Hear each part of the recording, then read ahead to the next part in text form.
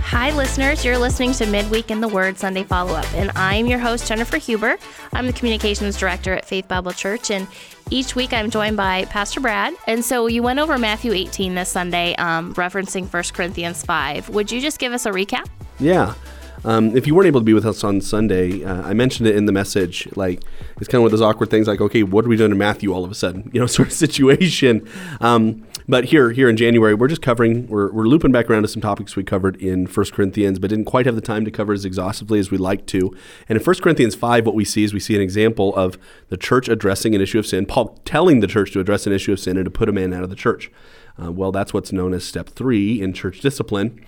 But what are the other steps? What else is going on? So I wanted to make sure we did justice to 1 Corinthians 5, but this was a good opportunity to go back. It's like, what is the biblical process for addressing conflict, for addressing sin in the church? And what does that all look like? Well, the vast majority of that comes from Matthew 18, verses 15 through 20, but we went through 21 through 35 as well, because Jesus addresses what forgiveness looks like and tells a parable there at the end of that section as well. So on Sunday, basically, we had 3 points. We said, as a church, Christ gives us the task of identifying sin humbly, confronting sin biblically, and forgiving sin completely. So we talked about how sin must be identified, and that means it's identifiable. It must be clear. It must be understandable. We must be able to look at Scripture and say, that is the command of God that you have violated. And it's also inevitable, and that's an important mindset for us to take into the church, that we are fallen people. I'm a fallen person. You're a fallen person. Everybody else in the church is fallen. We're all still dealing with our depravity and our sin, our sinful natures, and how that's at war with the Spirit for the battle for our hearts, basically. And so we have to understand this idea that there is an inevitability of sin. We have the power to overcome through the Holy Spirit, but we will still sin as long as this world goes on. We're not promised perfection in this world. So we need to call that out when we see it. And we need to be able to recognize that this is going to happen and not get surprised by it. It's almost like if I were to, ask you to go out for a sport, right? Okay. And you're like, well, what sport? I'm not going to tell you what sport.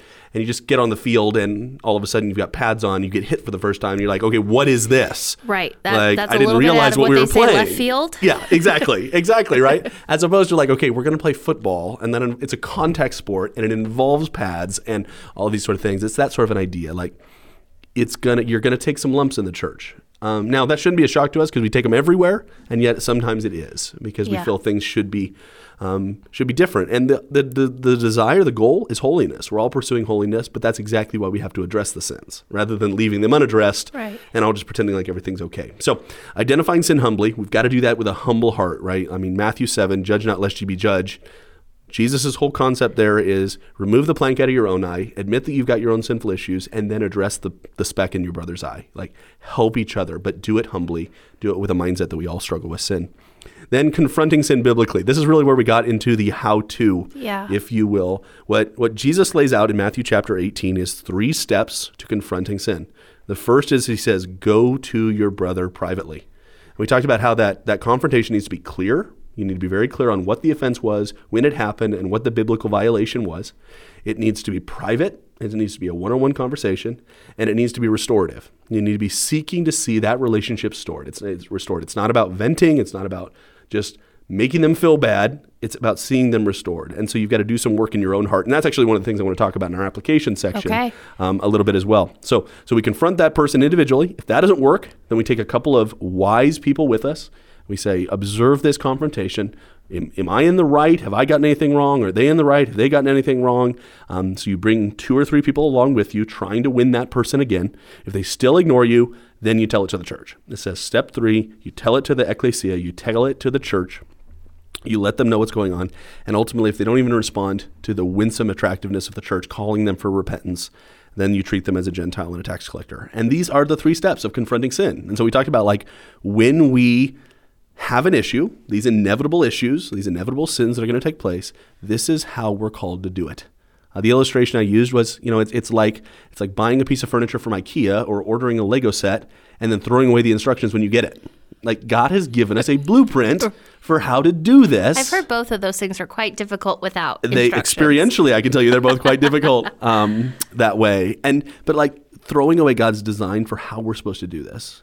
When I introed the sermon, I talked about there's two extremes here. Some of us want to get overzealous, and we get on this kind of a witch hunt looking for sins everywhere. Yeah. That's not what we're called to in Scripture. Right. On the other side, some of us just throw the baby out with the bathwater, and we just ignore it altogether, thinking nobody can do this well, so we're just going to ignore it, rather than like pursuing biblical maturity and like, how do I do this well? Because I'm commanded to do it. So we want to try to chart the course toward faithfulness there, and that involves walking through these steps. It involves prayerfully considering your own heart before you do it, but it does involve confronting. It involves confronting individually, privately. It involves confronting with a team of people. And it involves confronting as a church-wide level. And if that person doesn't repent, ultimately the goal is to see them won back. I mean, that's still Paul's goal in 1 Corinthians 5, to see that man repent, to turn back to Christ, to come back to a biblical way of life, to make sure his gospel profession is consistent with his gospel life. And then lastly, the natural outflowing of that, as we talked about, we have to forgive sin completely. And verses 21 through 35, Peter asked what is the perfectly natural question when he says, Peter came up to him and said, Lord, how often am I to forgive my brother who sins against me?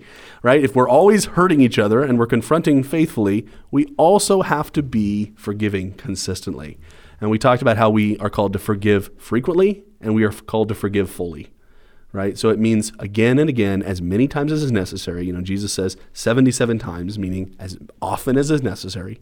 And then he gives the parable of the servant who didn't forgive another servant the way the master had forgiven him. And it's like, we are called to forgive the way we have been forgiven. And that is the whole goal. That is what we're shooting for. That's really what the message was about. Like I said, how to faithfully confront sin and then how to forgive sin the way Christ has forgiven us. One of the things that stuck out consistently was, it's not about you. It said so that they are won back. Mm-hmm. So it's not about rectifying your feelings or getting your feelings fixed or mended, but it's to bring the brother back. Yeah. That process of forgiveness, that's what's going on between you and God, right? Yeah. And between you and your brother. Right. Like, you've got to find a way to come to terms with that, to turn it over to God, to recognize that He's forgiven you, so therefore we're called to forgive each other. The confrontation, and we talked about this in the message, it's not about venting. It's not about posting something on social media to make everybody feel bad, right? And it's not about getting even. Yeah. Like, it's not about just putting that person in their place. It has to come from a motivation and a love for them, which is why we called the message Lovingly Confronting and Forgiving. Yeah. Right? Because it has to be motivated by love, otherwise it will manifest itself inappropriately. And it's so countercultural right now. Yeah. If you scour social media or you hear people speak, it's how to detox the negative people in your life, or how many times because I put up boundaries, right? Yep. There are not discounting boundaries. Boundaries are good. Yep. But when it comes to like an offense of a person to a person, it's, well, you're not a safe person, so I'm just going to walk away from you, versus this lens of looking at a Christian brother or sister and saying, I want to win you back because I love you enough to not let you fall off that side of the road, right? Yeah. And if we talk from an extreme standpoint, and I mentioned this in the message, there's obviously situations, violence and abuse and situations like that where there has to be a gap. Absolutely. There has to be a separation. Okay, the boundary. There has to be a boundary put in place for the health of and you safety. or your family or the safety. Absolutely. That is true. Two things about that. Number one, that does not free us from the obligation to forgive. Correct. Forgiveness is still there. Yep. But number two, that does not apply to all of our situations. Right. You're not a safe person. Well, I'll be honest with you. Like, if everyone knew what was going on inside of my head, I'm not a safe person either. Right. Sin makes us all unsafe people. Right. And this corporate endeavor of the church is a matter of all of us recognizing none of us are safe. Yes. Right? Because all of us love our sin. And that's a scary thing, because we love our sin more than we love the other people. And it's only through the work of Christ in our hearts, and only through the engagement of one another's, this idea that we become more like Christ and we drop that away. So by its nature, we're all unsafe, and yet we're called to lean in anyway. Yeah. Okay, so if we were given 5 more minutes in this area. Yeah. It's ironic, right? Because I'm like, okay, we're talking about step 3 church discipline in 1 Corinthians, so I need to go back and I need to do some background work to help you prepare for when the church has to get to that point. So we talk about the steps, right? And then I find myself going, okay, I preached on the steps, and now I feel this need to how do you prepare to engage in the steps? And you keep doing this backup work. But at least 3 things that I didn't feel like I got the sense, or I got to say in the message when it comes to preparing your own heart for the confrontation that I would encourage people to consider. The first would be, you got to spend a lot of time in prayer. You got to be prepared. You got to do that work with the Lord of like, help me forgive this person for what they've done for me so that I can go into this without harboring a grudge, without holding on to that bitterness, without being frustrated. And because if you can't reconcile that, it's going to come out sideways. And no matter how well you try to articulate it, it's going to come out harmful. It's going to come out hurtful in the way you confront. Yeah, because it sounds a little bit like that reflection piece too. Yeah. Getting that plank out of your own eye. And I think that's very much what Jesus is going for. And so as you prepare to do this, have you prayed about it? Have you prayed for your own heart? Have you prayed for God's guidance? Have you prayed for that person? It's amazing how praying for someone can soften our heart towards someone. And so spend time praying for how they'll receive what you have to say. Spend time praying over the passage. Because again, you want to posture this situation of confrontation of like, look, both of us are fighting with indwelling sin. The enemy is the sin. You hurt me. It's no alleviation of guilt. But the enemy that we're both seeking to defeat is the sin. So like, how do I help you? How do I come alongside you so that we can defeat this sin, so that Christ can defeat the sin in us, right? Again, it's not our power, right? We don't sanctify ourselves, right, but we can be agents in the hand of God to help other people in that process. And so praying to that end, which kind of goes along with the other one. Again, forgiveness is key here. Like in preparation and making your own heart ready for this sort of conflict, forgiving that person to the best of your ability from your heart as best you can in preparation in advance of that. So that's not like still part of the conversation, because again, biblically, Scripture does not give us warrant to not forgive because they have not asked for forgiveness, right? We were loved while we still hated God, right? And it's not conditional on that's just coming it, to you or you right? going to And them. the goal is to see them repent, right, but your forgiveness is not contingent upon their repentance. And that's right, really, really critical. To figure out. And it doesn't mean that there won't still be emotion. It doesn't mean there won't still be hurt. Like there's still that stuff present. Right.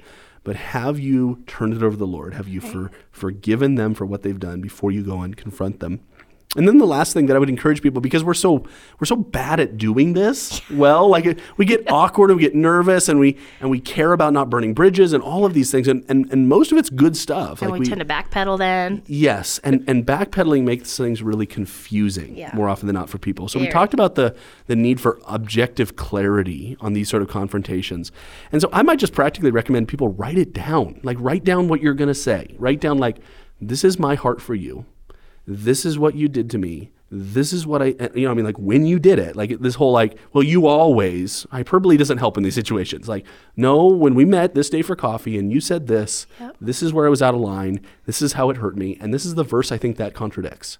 Yeah. And then wait, but write that down. Like say, my goal is for you. My heart is for you. This is where I think it is, so that you can be clear in the meeting. Because otherwise we tend to get kind of wishy-washy. We tend to be like, we go all over the place. Maybe we hem and haw about it, and we're not really sure how to say it. Oh, abort mission, yes, abort mission. And so we temper it. And it's not because we're trying to be harsh. We're not trying to be harsh.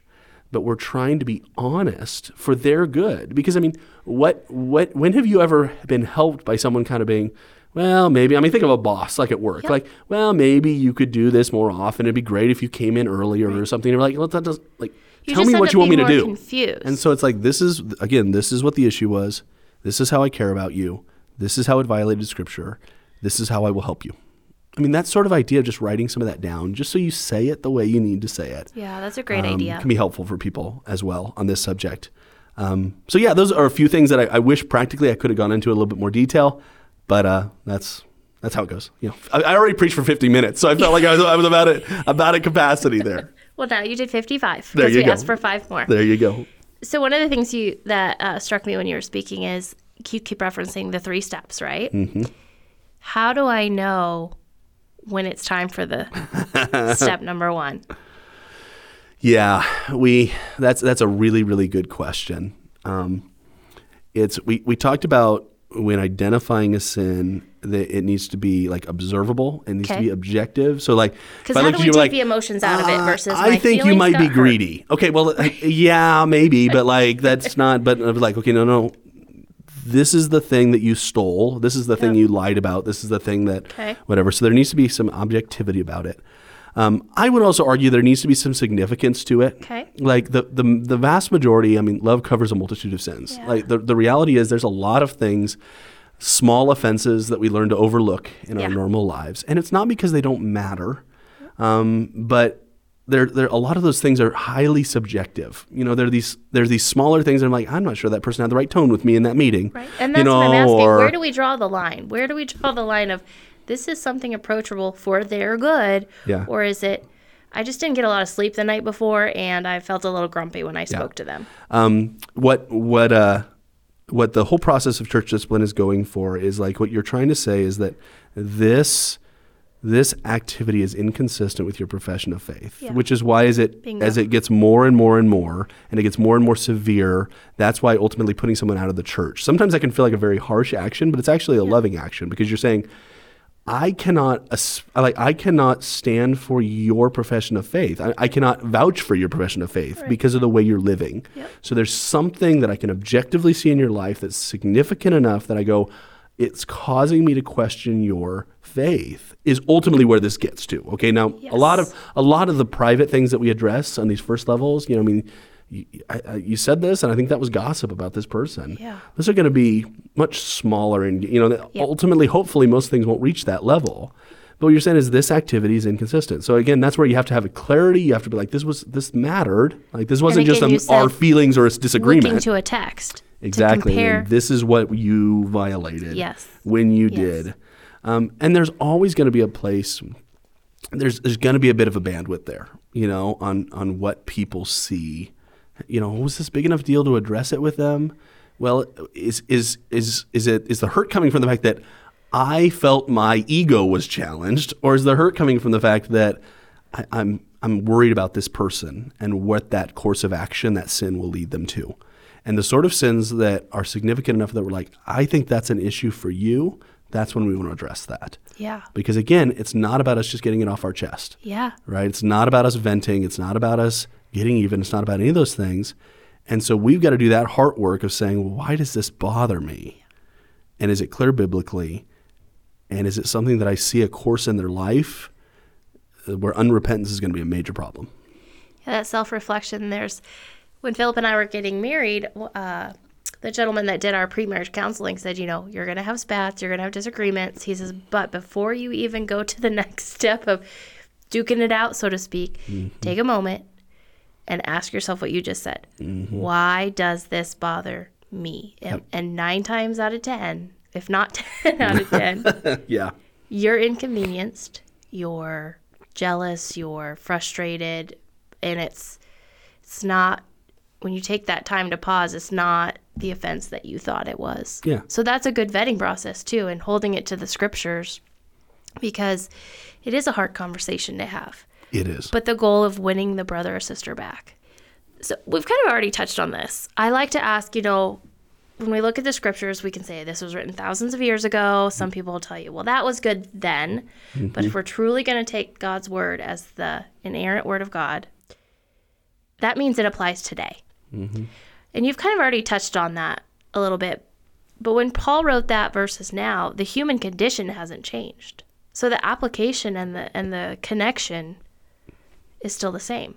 Yeah, the blessing of a text like this is, the reason people avoid it is because they sense it's so true, right? You know what I mean? Like uncomfortable. And so you don't have to worry tremendously about like, oh, well, that was just, Leviticus and it's talking about Old Testament law and I don't need to worry about They clearly didn't get along. Doesn't matter to me. Pretty sure I could see this happening.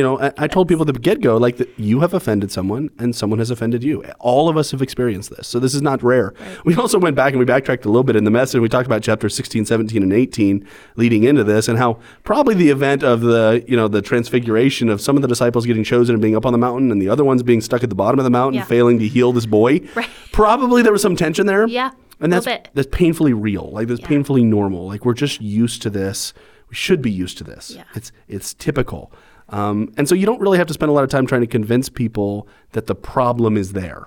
Yeah. The problem of us offending each other, absolutely always there. And that's something you said last week that stuck with me. And you said one of the things to prepare for this week is, again, that self-reflection. It wasn't, I believe you said it's not if, but when. Yes. Right? So it's not if you offend or if will be approached, is probably when. Yes.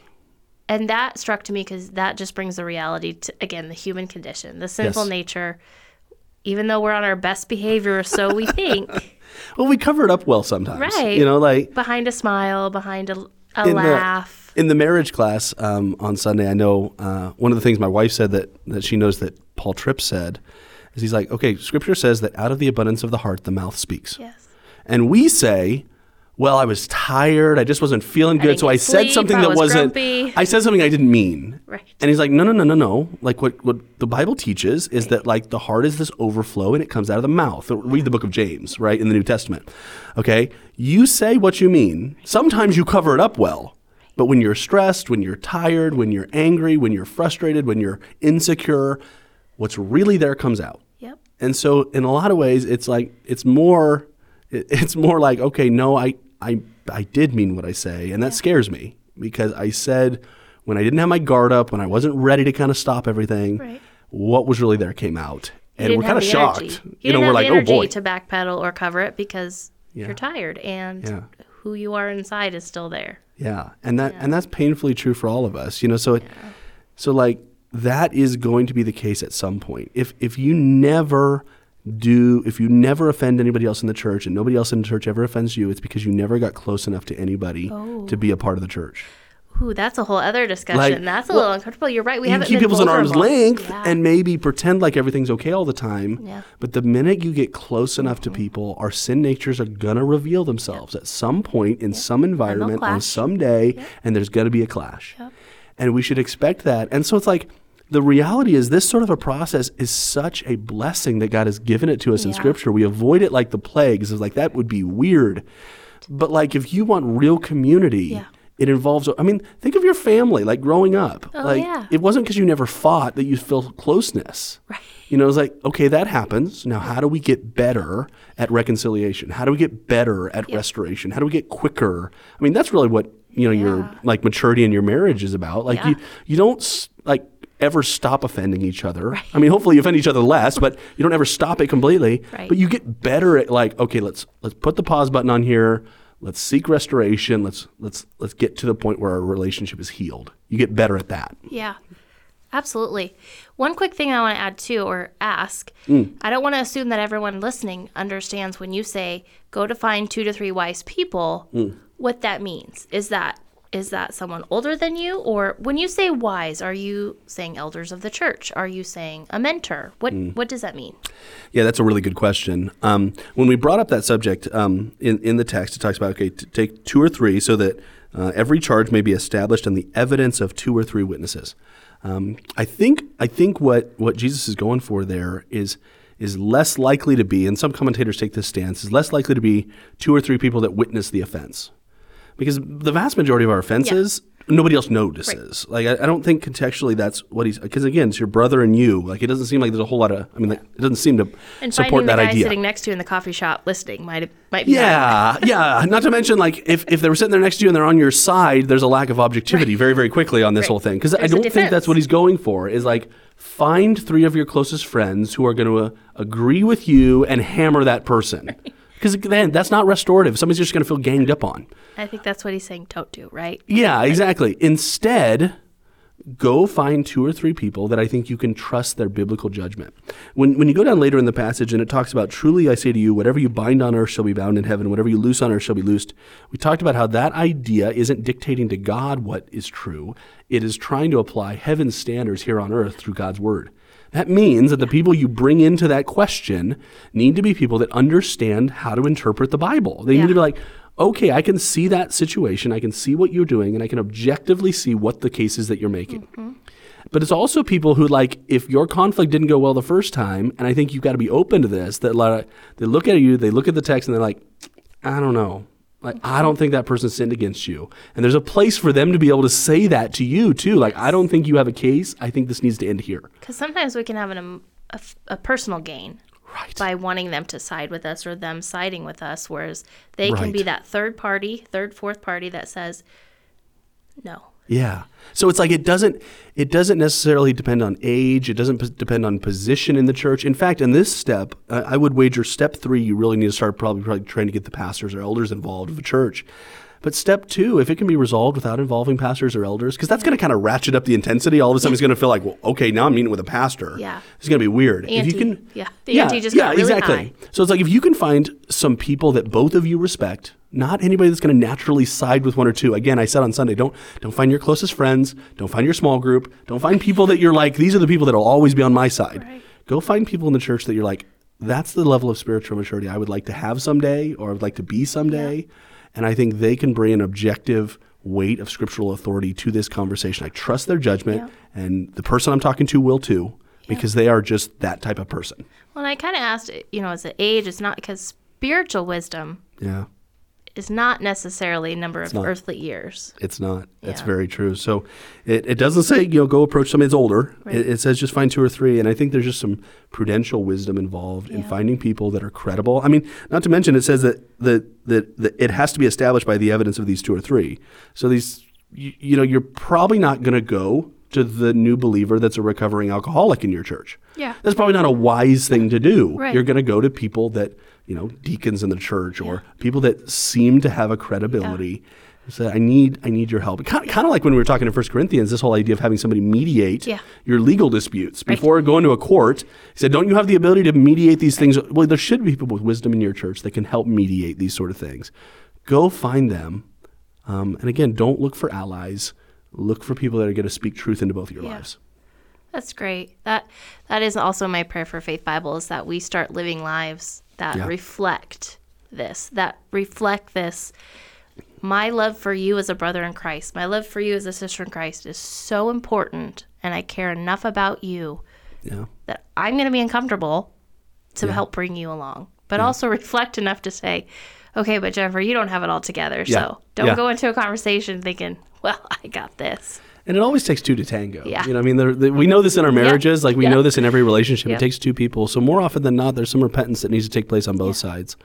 And it's amazing how quickly people will respond better if you're like, I didn't respond well when you said this. Let me apologize for what I've done wrong here. Absolutely. But I don't think this is what the issue was. Yep. That's great. And there's something to be said for that sort of conversation. But again, if we adopt a mindset that like we're all fallen, that does so much for it. Like all of it. It's our fake facade, it's our fake ego that gets in the way. Like, no, I have this image in the church and you've somehow tarnished it by saying I'm sinful. Yeah. Well, you're not in the church if you don't recognize you're sinful. Like we all do. Like that's how it works. At the foot of the cross, we don't stand apart from one another. It's exactly true. Together. Yeah. It's exactly true. And so it's not an us and them mentality. It's got to be a we. Like this is a joint endeavor of sanctification as a church. And this is going to be a powerful tool to that end. Like, do you want to mortify sin? I mean, Scripture tells us to mortify sin in our lives. Do you want to mortify sin in your lives? Well, your brothers and sisters in Christ are a tool that God has given you for that sanctification and that holiness in your life. I mean, 1 Corinthians 12, 13, 14 is all going to talk about that community dynamic, spiritual gifts, and the workings of the Spirit through the members of the body. God has given us a church to bring us to spiritual maturity because that we would not be as spiritually mature by ourselves. Right. Like God has given that to us, and sometimes we ignore it. But like, is sin really the enemy? Like, is my holiness really the goal? Am I willing to go through some pain and some uncomfortableness in my life and in the life of my friend in order to see that happen? If it's done biblically, like Paul has laid out here, what a beautiful church that would be. Amen. If we practice this the way he has written it. Amen. Well, I could talk about this subject all day. I don't know that I'd want to we engage. Probably shouldn't. Yeah, I don't want to engage shouldn't. necessarily in this subject all day. However, it is just a beautiful picture of the gospel. Yeah. It really is. The gospel in action. That's it. Sunday's coming. It is. And we're still in January, so that means we're still going to be looking back a little bit at some of the 1 Corinthian texts you've covered and just, going a little deeper. Yeah. So what do you have for a Sunday? This will be more familiar and less familiar to people. So we're going to cover another topic, but we'll actually spend a little bit more time in 1 Corinthians than we did before. Okay. There is a section in the middle of chapter 6 of 1 Corinthians that deals with what's called a vice list in Scripture. It's chapter 6, verses 9 through 11. It talks about these unrighteous people that will not inherit the kingdom of God. And then it gives this long list of different sins, right? And we covered that, but we talked primarily about the lawsuits against believers at the beginning of the chapter. And Okay. I wanted to spend a little bit more time talking about this text, partially because this text is appropriate to consider as Paul is addressing this church in a little bit more detail, but partially because there's a list of some hard sins to deal with. In amongst them is the sin of homosexuality. And this is a passage that has been contended over different times between conservative and liberal theologians on the definition of what this is talking about, things like that. We're not going to focus just on that one sin, but I do want to address that because we just didn't get the chance to address it in nearly as much detail last time when we were going through it. So we're going to focus on that text, but I think it's a fabulous text because it talks about the universality of our depravity. It talks about various sins, some of which we'd be a little shocked that would be on the same list together. And ultimately, it talks about what God's process in justifying and sanctifying us is all about. And so I love that text. We're going to be in a few other places in Scripture. We might touch on Romans 1, 18 through 32. We might talk about one of the vice lists that we find in Galatians 5 and 16 through 26, because those two passages are very, very similar in the approach that Paul takes, talking about various sins and what that means for allegiance with and inheritance of the kingdom. But that's going to be the theme, is we're going to talk about that. We're going to deal with some difficult sin issues and talk a little bit about that. But ultimately, we're going to focus on where does this all go? Yeah. You know, you mentioned it before, right, as far as the grounding level at the foot of the cross. Yeah. He lists off a number of sins, enough that, like, one of these is probably going to be true of most of us in some capacity. But what's the goal here? Like, what does Christ do for us, in us, through us, in light of this reality? So I'm going to ask maybe a tough question. Maybe it's not a tough question. Give it a shot. It's 2023. Mm-hmm. And as we are watching our world develop more into the acceptance of homosexuality and, I mean, the family members, friends, coworkers, we have more that are living that lifestyle than maybe we would have even a decade ago, or outwardly living that lifestyle. So as we head into Sunday's message, how can we prepare ourselves to receive it? What are some things that we need to look at to get ready for Sunday's message, to hear it and see it with an open mind? Going to that, what you said, the ground is leveled at the cross. Yeah. Yeah, I think there's two things I would say in response to that. The first is we all kind of have our pet sins. Yep. We've all got our things that we wrestle with, and we tend to minimize those. Yep. We tend to downplay those as if those aren't a big deal. Right. We also all have these sins that we tend to think in other people are a really big deal because we don't struggle with them. Paul's list here, I think, does a couple of things really important for us in 2023. First of all, it tells us that biblical morality is not dictated by what the culture says. Okay. Biblical morality is not dictated by cultural acceptance. The culture could go out and say it is perfectly fine for everyone to steal whatever they want from each other, because thieves are one of the things that are listed in this text. Yeah. That does not make it so. That just makes this culture out of step with what true morality and true Scripture teaches. Right.